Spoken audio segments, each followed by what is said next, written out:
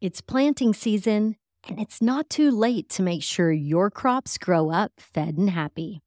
Regardless of your spring crop, Fed and Happy offers a variety of worm casting solutions in liquid and solid form to supercharge your soil, your yields, and your profitability. For fast, vibrant germination and seedling growth, mix your seed with Fed and Happy's screened granular castings pre-drilling. The Fed and Happy liquid seed treat and extracts offer the ideal mix of soluble solids loaded with living beneficial biology, mycorrhizal fungi, humates, and more. The Fed and Happy small spreadable castings are ideal for fast, easy soil incorporation. The large offer long-term stability and soil growth. But you don't have to figure this out on your own. Just call 833-GO-WORMS to speak with our farm team experts for a fast turnaround on a custom solution for your needs. Fare better against pests, disease, drought, and other potential hazards this season with Fed and Happy worm castings. Visit fedandhappy.com for a healthy harvest and any lawn, garden, and tree care needs. Available for pickup and on-farm delivery. That's FEDNhappy.com. Or call 833-GO-WORMS. Happy planting. Welcome. You're listening to Casually Baked, the podcast. Home base for the canna curious. Thanks for tuning in. It's high time. We had a high time together. Yes, it's high time. We had a high time together. Hi, y'all. I'm Jo, your host and cannabis lifestyle guide. I've always been fascinated by Back to the Landers, people choosing to live a self-sufficient life close to nature, growing food from the land and building an autonomous, sustainable community. The Back to the Land social movement is characterized by the idea that everyday life is methodically practiced and based on a set of moral values or choices. For many Back to the Landers, homesteading became a spiritual practice, giving meaning to daily life through the values of simplicity and anti-consumerism. Today's guest on the podcast shares a fascinating story of making his way to Humboldt County in the 1980s. He tells us of the life he made and the community he helped build that sustains him 30 years later. John Wilhelm owns and operates Kings View Farms in the Palo Verde appellation of Humboldt County. He grows full-sun organic cannabis with a zero carbon footprint using integrative pest management practices. John happily grows sacred medicine with love and positive intentions for people like you and me. I'm excited to share his story with you, so go on, take a toke of your favorite smoke and settle in. It's time to get casually baked. I got the bottle of wine, the high dollar kind. I got the West Coast smoke, but I better just take one. John, thanks so much for having me out at Kings View Farms. I mean, you truly do have one of the most magnificent views I've seen in Humboldt. Thank you. Thanks for coming out. Yeah, you know, when I was introduced to you and your farm, I thought it was so fascinating to know that someone was kind of living this back to the land 2.0 lifestyle. And so I was really hoping today that you could tell us the story, like how you decided to come out here and how it all led to where we're sitting right now. You know, that's really broad. I've heard you tell the story a little bit, and I didn't want to ask too many questions before. I wanted to do it now. Yeah, it's funny. It wasn't really a decision to come out here as much as I kind of, life just brought me this direction. And I met the right people at the right time, and everything kind of fell into place for me here.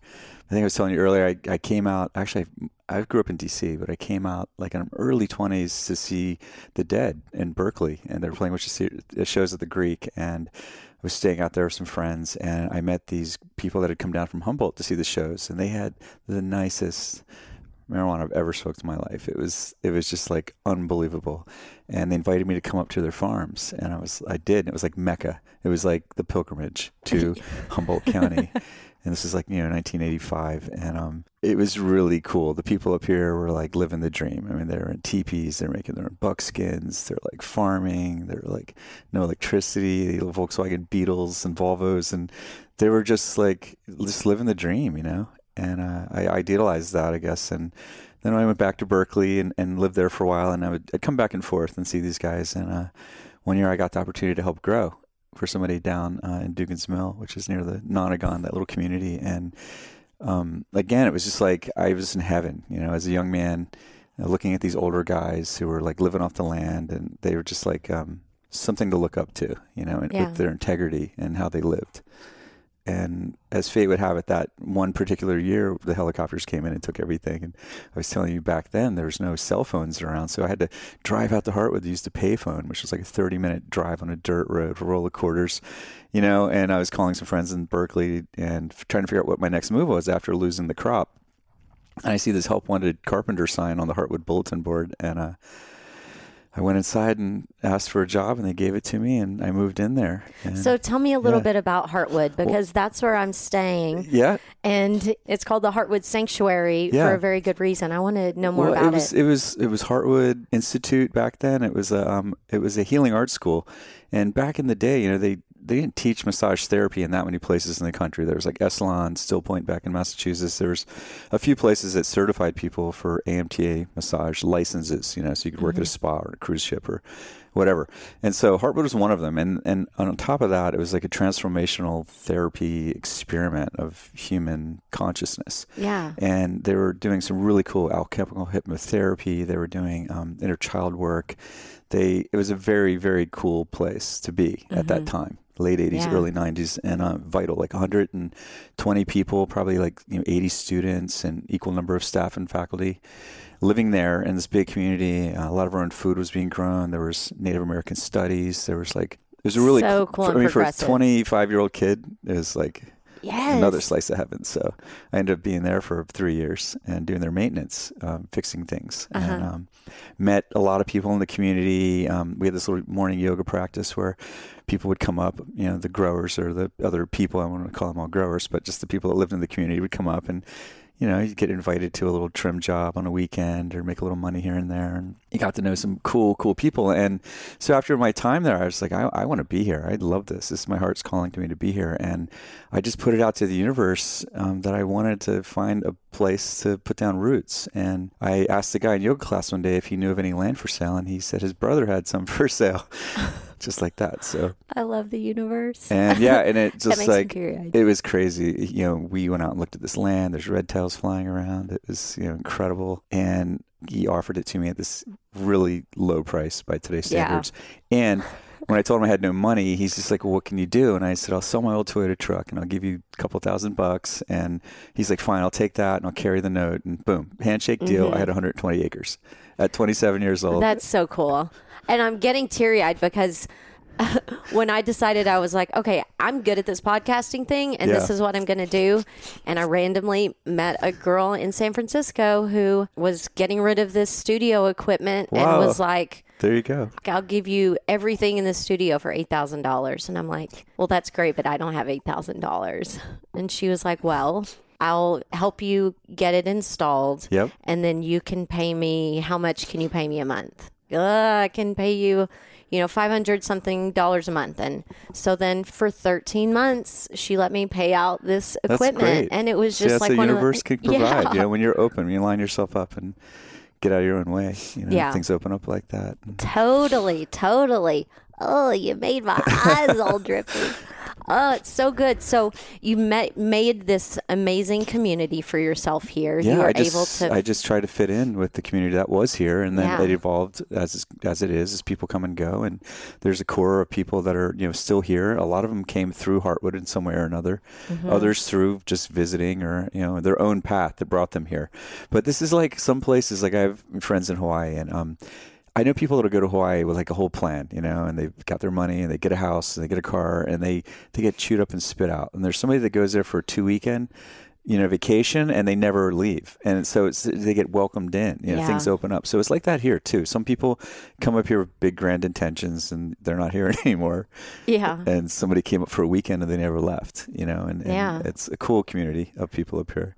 So tell me a little bit about what you've created here for yourself. Like, it's really magnificent. We'll get the grand tour later, and anyone watching the video version of the podcast. We're sitting inside a home that you built. Yeah. This is every bit, it was an old barn when I got the place, and it was totally kind of falling apart. There's animals living in it. And I added on here and there, bits and pieces. This is a cool collaboration. A friend of mine who's a timber framer in Vermont came out one mud season in the spring, and we got this local timber from Tostin's, which is over in Bear Butte, and put up this addition. And each part of the house is kind of a different story of a different friend that came through and helped me knock out a roof or a dormer or something. And so it's all a collaboration, And I have my brothers up here too. I don't know if I mentioned that to you earlier, but in 1990 when I got going here, I got my brother James came up, and he moved in up here. And we, got him a little cabin, and then a piece of land came for sale next door, and we got it. And he moved over there and has his own place, and then another piece of land, and then another brother, and another piece of land. And next thing you know, we have this little Walton Mountain up here. Oh my gosh. And we all have our own little domains, and we kind of stay out of each other's way mostly, but I think my sisters would like that. Yeah. We all have our own space. We can't see each other from our back porch. Yeah. But we're close enough that we could see each other every day if we wanted to. Yeah. And we help each other out doing things a lot. And there's like that family community up here. A lot of the people I have up here, I've kind of like created relations with them, brothers and sisters and, aunts and uncles. And because we feel tight like that. Mm-hmm. And so my physical existence here with this house and the land is kind of just an expression of how I like to live. I like it open, and I like it easy. Not too much maintenance, and I could do a little more cleaning, I guess. But it's couldn't we all? There's a place for the spiders and to hang out in the corners, I guess. But so we've got outside of this space, like you are a legal cannabis farmer. Yes. Do you grow your own fruits and vegetables on the farm? As much as I can. It's tough with the animals here. It's I can have a kale patch, and I have some tomatoes, and I can grow just about everything, and I do at times. But right now I'm fighting with the quail and the deer and everything else that wants to get in and eat the stuff. Right. Like right now the bears are after the apples, and so we grow what you can. Yeah. And I do. Well, and so then you also have really good neighbors, and everybody trades stuff and that's the cool shares thing. at the market. I bake bread, and so I trade bread for, corn and apples and tomatoes, and I have a friend that has cattle, and I get beef from her, and so we do a little bit of bartering up here with stuff, and which that sourdough is definitely bakery worthy. Yeah, it was delicious. Well, yeah, I sell it at the markets when I'm in town, and So tell me a little bit more about this Back to the Land 2.0 lifestyle. Like, friends in Oakland, talk about, I've purchased 30 acres somewhere. I'm just trying to figure out what my exit strategy is. I'm going to go live off the grid. And in my head, I saw something very different than what I'm seeing here. Mm-hmm. I'm like, oh, this is cool. Well, this has had like 30 years to be polished. Certainly, when I first lived here, there was a little generator and a little battery and a little solar panel and funky wiring, and it was pretty rustic for a long time. I mean, I didn't have an indoor toilet until like 20 years ago, so it was. You start out that way, and then you kind of polish it. So back to the land, it depends on what you're moving, what your motives are. For me, it's always been food. I love cooking and preparation of food. I love growing food. I love preserving it. I love canning it. I love drying it. I love freezing it. I like making soups. I like making meals for people. And so for me, like, my favorite thing about being back to the land, or the whole impetus, was to like have your own food supply chain. Not to be reliant on stores and having to truck stuff up the hill. Mm-hmm. And so that's the first thing I would do. Is I was building a little homestead. It was get my garden going, get my compost going, and start making food for yourself. Because that's, the whole farm to table thing California's known for came from that. It came from people growing their own food and eating what was in season when they had it, and having gatherings of people to share. It's all about the gathering. Absolutely. And I think community is such an important thing, especially when you live this far away from civilization. You have to have that closeness, that family unit. And so what kind of cannabis community are you a part of here? This morning I was getting coffee at the New Harris General Store, and there were 5 or 6 growers or farmers, standing around discussing. Gossip was going around what cars they might have seen on what roads. Sheriff car coming up the hill. Tell me a little bit about that community. Well, there's the grapevine, you go to the store and you hear about, the sheriff convoy coming up the hill, or somebody got ripped off, or, you hear all the local stuff, what's going on. And usually it's good news, like we're all excited, and we share what we can, if my greenhouse wasn't so good this spring, a friend of mine will help me out with some extras that he has, and vice versa. And if we have some exceptionally good strains, we definitely hey, you got to try this, give somebody some clones or something. And, I think it's really like open source software here. It's like nobody's holding anything of a closed fist. We're all in this together, and it seems like we all help each other out. And the cannabis community isn't, to me, it's like we're just a community, and cannabis is part of our lifestyle up here. But as much as, the fire department and the community markets and the schools and things like that. That's a really, really good point, because, cannabis is a huge piece of this community, or any of these communities in the Emerald Triangle. It was kind of the original GoFundMe, Yeah. It's like that's basically how we all got everything we have, is by funding ourselves through cannabis. Our fire departments, the Redwood Rural Health Center, KMUD, like everything here is donation based, and nobody has real jobs. So. So all of the community services and support have all been created through this cannabis community. Yeah. And so cannabis is the backbone of, where we are here, especially, I don't know if you know the history of Emerald Triangle and this whole thing, but when the hippies were leaving the San Francisco area in the late 60s, moving up to communes because they thought the world was going to end, the Mansons and Altamont Speedway in Vietnam, and it was crazy. So they all moved up here, and they had these little communes. And these are the same people who go to India and Thailand and traveled the world as wanderers and seekers of things and religions. And they'd come back with hemp seeds sewn into their, hems of their clothes and grow them in their gardens up here. And then they would breed them. And that's how all the cannabis that we have now, everything we know is kind of like Johnny Appleseeded here in Mendo and Trinity and Humboldt counties. And especially, I think, right here in this little corner of the world. And it's an amazing thing. Well, and so you said your first heroes, the people that inspired you, were people from this original movement. The Nonagon, those folks that lived down on Dugan's Mill. Yeah, they were all so cool. They just ran around like Tarzan wearing loincloths. Tell me about your first experience when you're showing up there for the first time. Like, what were you seeing and taking in? The first night I landed there, I slept in some teepee out in the middle of a field, and in the morning I come out and there's fog is misting around on the hills, and off in the distance I see these long-haired people that are brown, tan, half naked, out in their gardens, and I'm like, oh, where am I? What, have I gone back in time? This is really cool. Yeah. Oh my gosh. So I got to Heartwood right whenever it was after sunset, right before it gets dark. And they had said, try not to do that.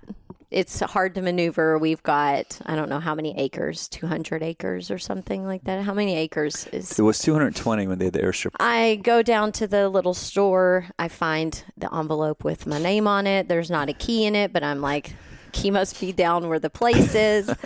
I don't have a flashlight, which they also recommended that you have. And it says in this paperwork, you can drive your car down and unload your things, but we request that you stay in the parking lot. Well, I get to the gate and I can't get through the gate. You're locked out. And I told Claire probably 2 hours earlier, I grew up out in the country in the middle of nowhere, where at night it's just pitch black. Yeah. And I'm not afraid of the dark, and I'm not afraid of walking in the pitch black. Well, shortly after, I was walking about, I don't know, probably a mile down a windy dirt road looking for the lower dorms, and with all of my shit on me. And I was just like, how, what the fuck? They put you in the lower dorms? Well, I mean, I chose something that was, well, yeah, because Casually Baked was footing the bill. You get one of the ensuite rooms? No. I got the one that was by the kitchen, but I had a full bed, my own room. But still a little bit camping. I mean, glamping, I guess. Well, you got the Heartwood experience. But yeah, I got to the door and I didn't have a key, and so I was pretty crafty. I'm like, well, shit. There is no phone service. I know no one. You literally are just out in the middle of nowhere. So luckily, Claire knows people or is able to help me. And so anyway, it was quite an adventure. So it made me definitely appreciate like living in a city and all the accommodations. Yeah. But when I woke up this morning, I was like, okay, yeah, I'm glad I woke up here. There was little deer just kind of walking around. Yeah. I passed a skunk last night on the walk. I was like, bro, listen, just you stay over there. I'll stay over here. There was a frog on my window. Like, you're just like really part of nature No, here. that's beautiful. Yeah. It's a beautiful place. Heartwood's beautiful out there. They call that the Palo Verde Ranch. That whole area was a subdivision back in the 70s. And there used to be this Dr. Ramsey from Eureka owned a cattle ranch there. It was dairy. And then it was sold. That property was sold to a group of developers called the Palo Verdes Group. And the Army Corps of Engineers was going to dam up the Eel River down in Alder Point. And this was going to be a giant lake.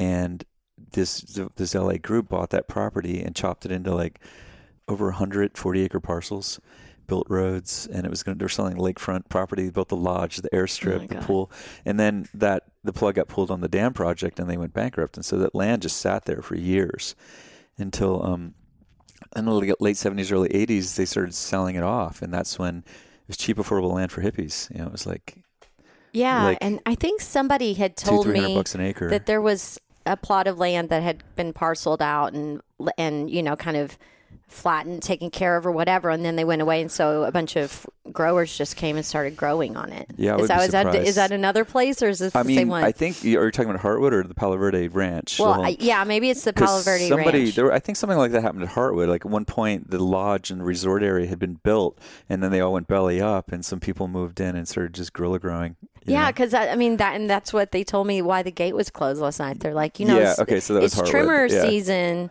so it's like they like to sneak up here and use the sauna and the hot tub and the pool and stuff. And I'm like, growers can be like cockroaches where they're like, you cannot kill us. We will find a way. Like, well, that experience you had of trying to find your key and get into your room. It's like you have to be a little bit MacGyver when you live up here and find workarounds because everything is a challenge and you have to be very inventive and creative, around figuring out how to get things done so far from amenities of the city. You can't just run to the store and get, you can, but like to drive to town to get a hose clamp or a fitting or something like that is so long and hard that you have to figure stuff out here and be resourceful. And it's a good lesson. Yeah. I mean, where I grew up, it was a 70-mile drive for like the quality groceries, like getting to your Safeway. Right. But like, the New Harris General Store, that was like 15 miles away from us. And it's one of those things if you have a plumbing problem or, something happens, like you don't get to pick up a phone and call somebody to come over and fix it. So Southern Engineering has done a lot for me. Yeah. Just learning those life skills. For sure. You said earlier that what makes you different, what makes Kingsview Farms different is that it really truly is the encompassment of this kind of lifestyle. You're like, I've been growing cannabis for 30 years. This is your... Yeah. I mean, come on. If you... I've only been growing since 2016. Oh, yes. Well, then you're not as cool as you were when I thought you'd been growing for 30 years. I can neither confirm nor deny those allegations. The whole idea is that you're in this magnificent space.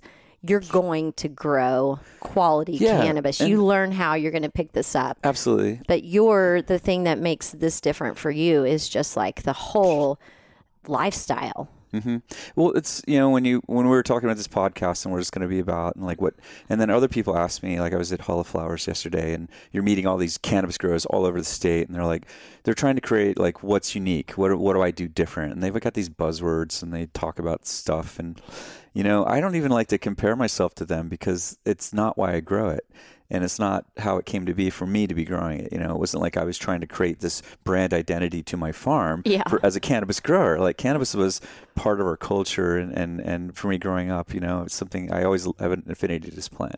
And so what makes my cannabis farm different is that I guess it's just, it's not that much different than the other ones around here. We all kind of have the same growing techniques. We share a lot of genetics. We all have our tips, on what to do with powdery mildew and how to handle stuff and our companion growing and farming mycorrhiza. We all kind of do that, up here in the Emerald Triangle. Now, compared to people in greenhouses and giant grows down in Palm Desert. We're really different than that. And the one thing I'll just have to say is that it's the heart that we have behind it. I love this plant. It's sacred to me. Mm-hmm.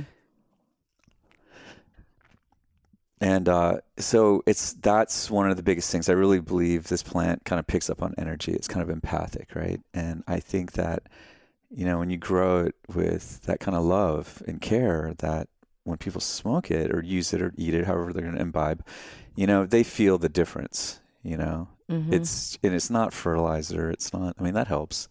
But it's partly the sun and air. We got, there's Kings Peak. It's 20 miles away. We got air blowing in off the ocean over 5,000 miles. It's just clean and fresh. It makes landfall right here. It gives us these updrafts and down currents that help with the plants like air. They don't like stagnant. And so we just have this amazing aspect of south facing.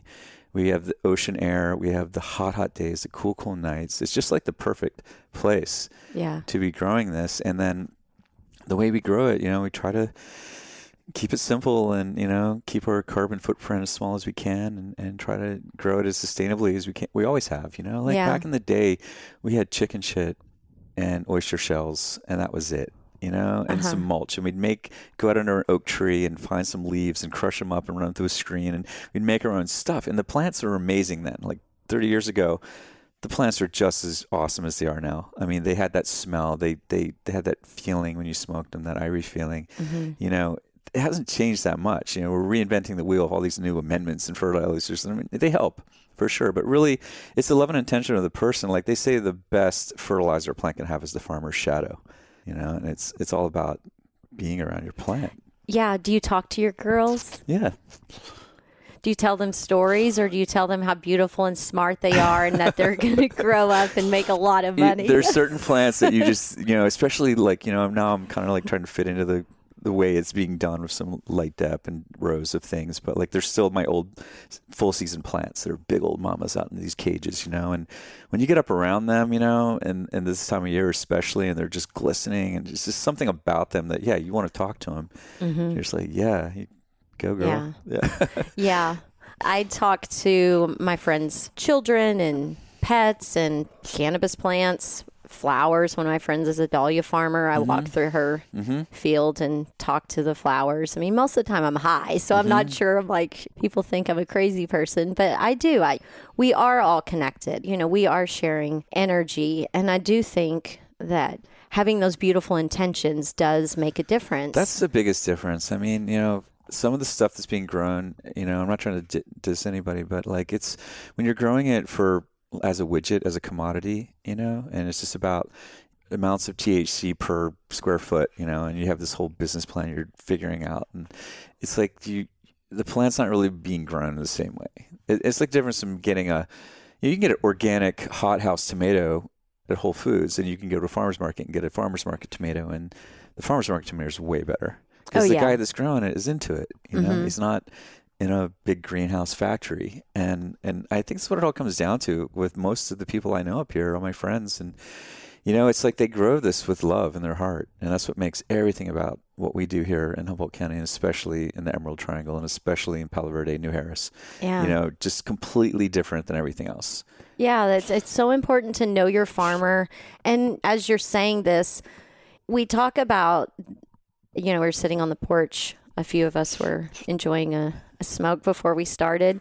And, talking about that farmed cannabis that's like, in a warehouse that's got the artificial light and, who has a totally different upbringing than flower that's grown here. And, it's like you can have the exact same flower and it can make you feel completely different because of all of these factors. Totally. If there's some like tweaker growing your weed, you're gonna make you paranoid when you smoke it and full of anxiety.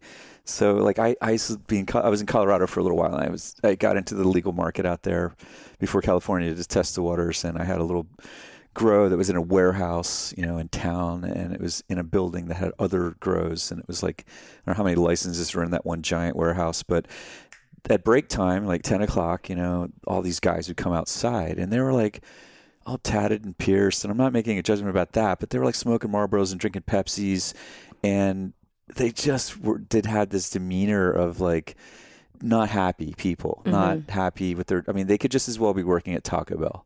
Like they could care less. It was just a job, and, and they were just reporting to duty. And I was thinking about like all the flower that came out of that, and Colorado is mostly an indoor market because they don't really have good weather like we do, unless you're on the western slope or in Pueblo. But anyway, it's driven by the indoor market, and it's such bad stuff. It's just horrible stuff, and I feel bad for the people who have to smoke it. But the consumer hasn't we haven't educated the consumer yet about the importance of buying, sun-grown organic weed by good people. If you're That's one of my missions. Me too. I'm trying. I'm trying to teach people like, hey, you want to get something good for your body. Like I think people, once they realize it's like palm oil or different things in food that you want to avoid because this is forcing the rain.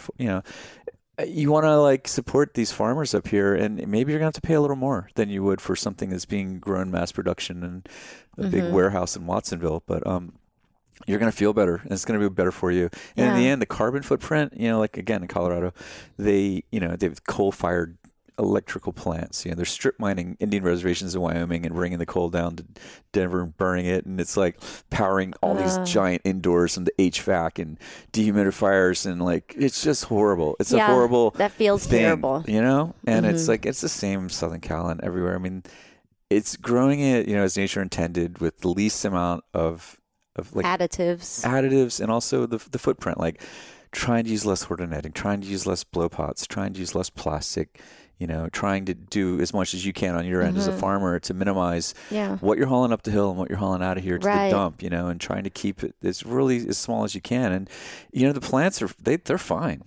they grow really well this way. Yeah. With anything in life, when it comes down to the big things, it's about playing the long game. And how is this affecting me? How is this affecting my family, my community, and the greater environment as a whole? And, if you can feel good about all of those decisions along the way, you can really feel good about the life you're living. And it really does turn into this really inspired life where it seems like doors and windows of opportunity just kind of open for you whenever you kind of can live in that flow and think about that, that greater whole. That long game that you're speaking of, that's such an essential part of what's happening up here for us and the growers is that, this is our home. This is our land. We've been living here for years. We have families, generations. And, for us, this has been a way of life and a lifestyle where the market's being driven right now. And God bless you on this mission of, telling people about this. People are borrowing huge amounts of venture capital money, right? And then they're building a model of something that they can grow X number of pounds with. And then they're pitching this deck or portfolio to these people being like, look, we have a valuation of like, $10 million. Loan us more money to build it bigger or buy us out at a 10x multiplier. So this is the business plan that most of the cannabis industry is operating on. It's not the long play. It's not owning their own homes. It's they're creating valuation of something with somebody else's money to flip it to somebody even bigger. And it's such a short-sighted thing. It's business. It's how it's done. We're in America. But for us, we're like fighting for survival up here. I have so many friends that have thrown in the towel because they just can't make it through the compliance part of this to get a license. And it's so hard for a lot of the older folks, that just, when they moved up here, they never thought they'd have a desk job. They didn't think they'd have to like be filing forms with the government and dealing with them that way, and they just can't fathom it, and it's really sad because there's like a brain trust that we're losing of these old folks that have been up here since the beginning that just can't figure out how to make it all work, and so it's a little sad. And for the rest of us, we're trying to do our part to bring everyone along, and you got to talk somebody off the ledge now and then, because they're just well, and it seems like these towns up here, if the cannabis community here dies, so do a lot of these towns. Yeah, it's really a lot of stores are closing up or shutting down, and people just don't have the money to spend anymore, locally. And and a lot of the big businesses that are coming in that, not so much into Humboldt County, but into California, they're not keeping the money in the state. It's all going back to the shareholders. Yeah. And it's whatever. So do you want to support that? No. You want to buy organic sun-grown flower from us up here. Yes, and absolutely. pay more for it, unfortunately, but it's going to be worth it in the long run for everybody, you know? Yeah. And like we said earlier, you know, it's buying cannabis that was intentionally produced. Yeah. But then also, like you said, before you consume in whatever way, you set your intention. Right. Like, what do you want That's this exactly to what do we're for me? talking about, how like in advertising, there's all these buzzwords about, you know, this strain is calm and this strain is focus and this strain is active and this strain is sleep. And I'm like, you know, actually you set an intention before you take it. You say what you want, you use the Santa Maria and you get it just like you asked, you know? And so it's important to have an intention and to use this plant, you know, mindfully like that too. I mean, it's, you know, there's disclaimers you see now in alcohol ads, you know, use this with discretion, use this wisely. Yeah, you know? drink responsibly. I think, you know, cannabis is an amazing plant and people have had medical benefits from it. And it's just fun to use too, you know, it's just fun to listen to a Cheech and Chong album, you know, and crack up. Get a good laugh going. Somebody told me something a long time ago that I've always remembered about this plant, and she was calling it Santa Maria. And she said, you know, it's very wise, and, you know, it's like a mother. And if you want, you can just climb into her lap and she'll stroke your head and make you feel all better, you know? Mm-hmm. And that's comfort, you know? And then there's also this other side of her that's like super wise. And if you ask a question, you know, and then take a smoke, you know, you'll get guidance and wisdom. Yeah. I need to be doing a little bit more of that lately. So it's a balance. Have fun with it, take comfort in it, but use it wisely too. Absolutely. And, you know, like I told you, I microdose for anxiety and OCD pretty regularly throughout the day just to help keep myself normalized and functional and out of that monkey brain. But yeah, there are a lot of times when you have this like big decision to make. Mm-hmm. Or you're like, I don't know what to do. Like what, you know. Yeah. And that's something that I haven't, you know, I do a lot of meditation, but like to just like ask the question, mm-hmm. just put it out there, ask the question. Or even ask what the question is, you know, like if you don't know, you know, sometimes you just need to, you're like, what am I looking for? You know? Yeah. Yeah. Because sometimes you don't. Sometimes it is hard to figure out exactly what the question is. John, tell me, is there anything that you think that the audience should know or something that I didn't ask you that is important that you want to touch on? God, I'm sure there's something I'll think later that I'm like, I should have said something about this. No, I just really appreciate you making the trip out here. You know, we're way out in the middle of nowhere, and it's really cool when people come up and pay us a visit. And I really appreciate, you know, what you're doing with this podcast. And what do I want to say? Just have fun. Yeah. You know? Well, you know, Harvest, I tell people that it's like Christmas Eve for me. Mm-hmm. You know, it's like getting to walk through the flowers and it's a great time of the year and see what's happening. Yeah. And, you know, everything's changing. Everything's in transition. There's so much hope. There's a lot of excitement, and, you know, to be able to share these voices of harvest and what it is like to be a farmer, and especially in this modern legal landscape, what it's like to be a farmer who's doing it right and who is maintaining this back to the land lifestyle. There's such a money grab right now. Yeah, there is. And so it's been very nice and peaceful and pleasant to be in a part of your world. Thank you. Yeah, it's cool. Too bad you can't get to the farmer's market in town today, because it is an amazing time of the year with all the vegetables coming in. In addition to the cannabis, there's amazing. Which town? In Garberville. I was at that farmer's market last Friday. Okay. Yeah, it's 11 to 3 today. It's awesome. And there's a huge base of people in this community growing food as well as cannabis. And it's cool to come together with that. And, yes, you know. I interviewed a few of the farmers last Friday for the Voices of Harvest series. And then I bought some cool ceramics from some guy for a weed jar. Oh, cool. Put your weed in it. Well, because I like super attractive things, like, you know, that are not just a glass jar, which of course, you know, you don't want your cannabis in a clear glass jar. And, you know, a lot of times when you get it from your farmer friends, it's just in a mason jar. So, you know, you got to put it somewhere else to keep it safe. Keep it dark. Yeah. But anyway. True. Yeah. So I supported the Garberville market last week. Cool. So today I'm going to head back up to Heartwood and get in the pool and the I mean, I guess one thing hot I'd like tub. to say, one more last thing is, I want to, so the audience or whoever's listening to this stuff, I'd like everybody to do their own due diligence and really understand like where this is coming from, where your cannabis is coming from. Like educate yourself about the plant and about its effects and about who's farming it, how they're farming it, and the practices that they're using, and, tell your friends and educate them, when you see somebody, hey, where are you getting that weed from? Yeah. Who is it good? Is it, is it going to help you out? Is it going to help the planet out? Is it going to bring us all, some Absolutely. enjoyment? Make being highly responsible a cool thing. Yeah, vote with your dollars, where you get it from, who you buy it from, and what you do with it, and enjoy it, have fun with it, but be, respectful of yourself and others. And I don't know. I don't know what to say, because I have had this dilemma around, like, I grow this product and I love it, but some people might abuse it. And, I'm not, am I responsible for that? And I do feel like I am partly, and I just want people to all be okay. Yeah. Well, maybe when those people are smoking your weed because it's got your aura around it, maybe it's the weed that helps them like have an aha moment instead. Well, totally. And I put that intention into it back in the Yeah. spring when I first cracked seeds. I do a little prayer, burn some cedar for them, and soak them, and then get them going, and like kind of like start the year off with like a good intention that this is all for healing. And it's, whatever healing means. It could be fun for you. It could be checking out in front of the TV. It could be whatever, Yeah. But it's What is your favorite strain that you've grown this season?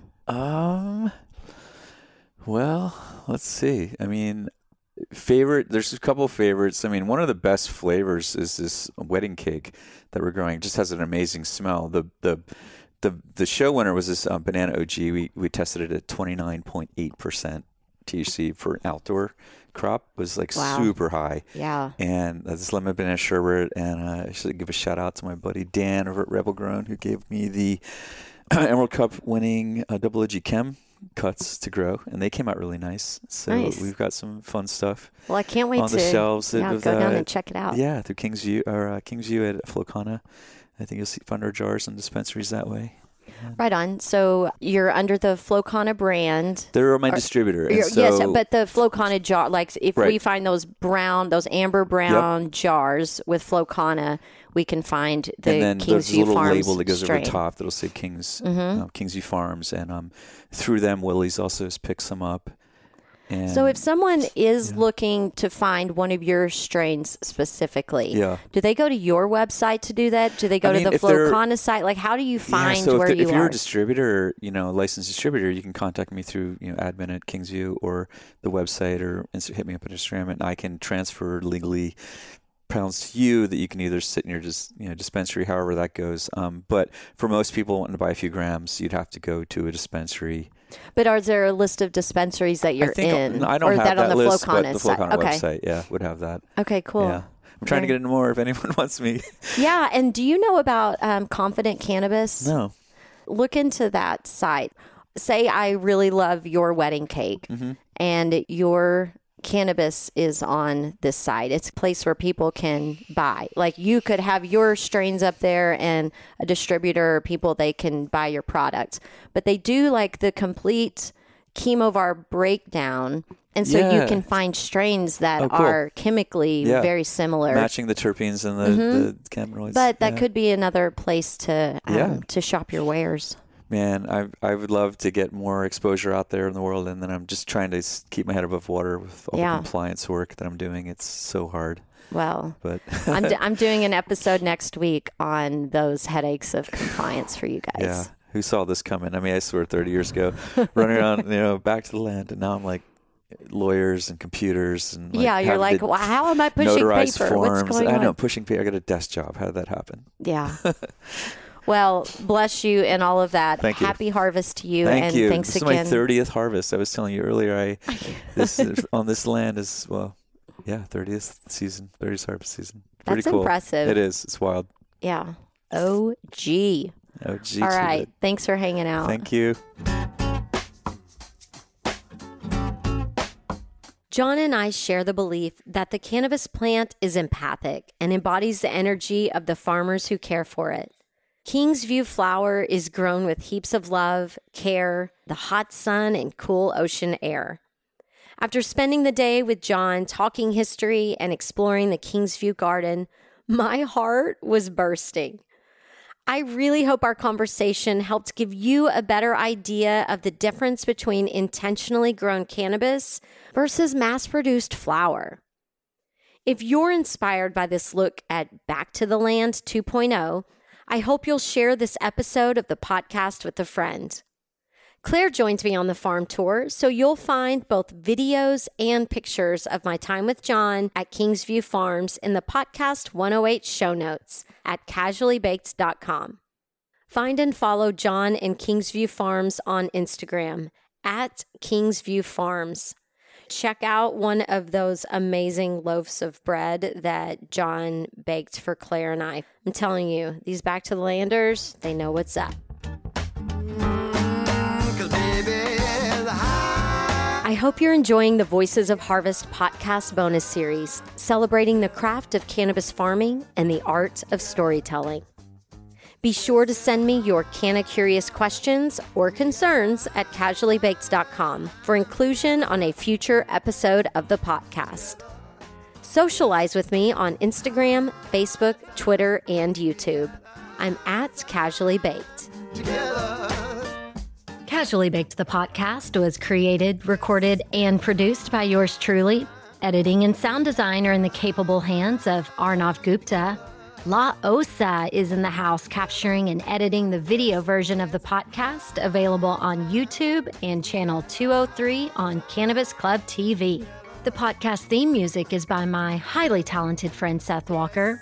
If you aren't familiar with Seth's music, you can find High Time on his album Gotta Get Back wherever you're finding your music these days. I know he didn't create High Time for me, but it sure as shit sounds like he did, right? I hope you'll tune in next time. Thanks for hanging out.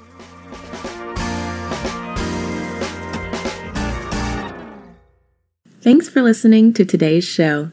To check out more great cannabis podcasts, go to podconnects.com. Here's a preview of one of our other shows. Are you looking for the next great cannabis business to invest in?